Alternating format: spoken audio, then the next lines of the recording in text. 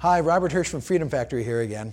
And today I want to talk to you about the 3 ways to maximize the value when you go to sell your business. The first is to maximize your multiple. And what I mean by that is there are different multiples for different businesses, and we can talk about what that looks like. But for example, I had a company come to me to sell, and its name was something excavation. And it started off being an excavation company. But in the last 20 years, it really turned into a construction company. About 80% of its revenues were construction. Now, it turns out that multiples of this size business, and multiples meaning how much times earning is your company worth. So if your multiple was 2 and your earnings were $1 million, your company would be worth $2 million plus whatever your capital assets are. And so the excavation company, the multiple was roughly 2 to 2.5. But if it was a construction company, which it really was, is 4.5 to 5. So we changed the branding of the company, we changed the positioning, and we were able to sell it in the construction multiples, not in the excavation multiples. Point 2 is recasting your financials.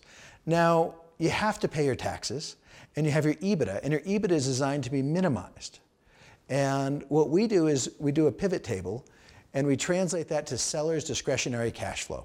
And it accurately reflects all the cash and value that your company creates.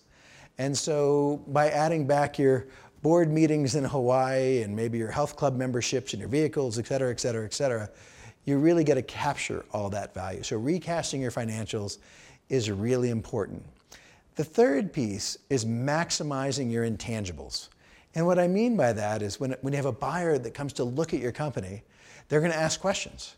And if we have those questions answered beforehand, and they say, well, how does a company work? And you said, well, it's A, B, C, and D. And we can send you the operations manual following this call, and you can get back to us with any questions. An approach like that is going to answer more questions than it's going to create. And let's say the multiple range was 3 to 5 times earnings, meaning if it was $1 million of earnings, it'd be worth 3 to 5 million. When your intangibles are there, you're going to really get on the upper side and get in that over 4, 4.5, 5. When everything's in disarray, you're really going to be on the lower end of that. So getting your intangibles in place is really important. And remember, when you go to sell your business, it's a team sport. If you need any help, just give us a call at Freedom Factory, and we'd be happy to help you and walk you through the entire process. Thanks for spending your valuable time with me. Please hit like and subscribe, and we'll see you soon.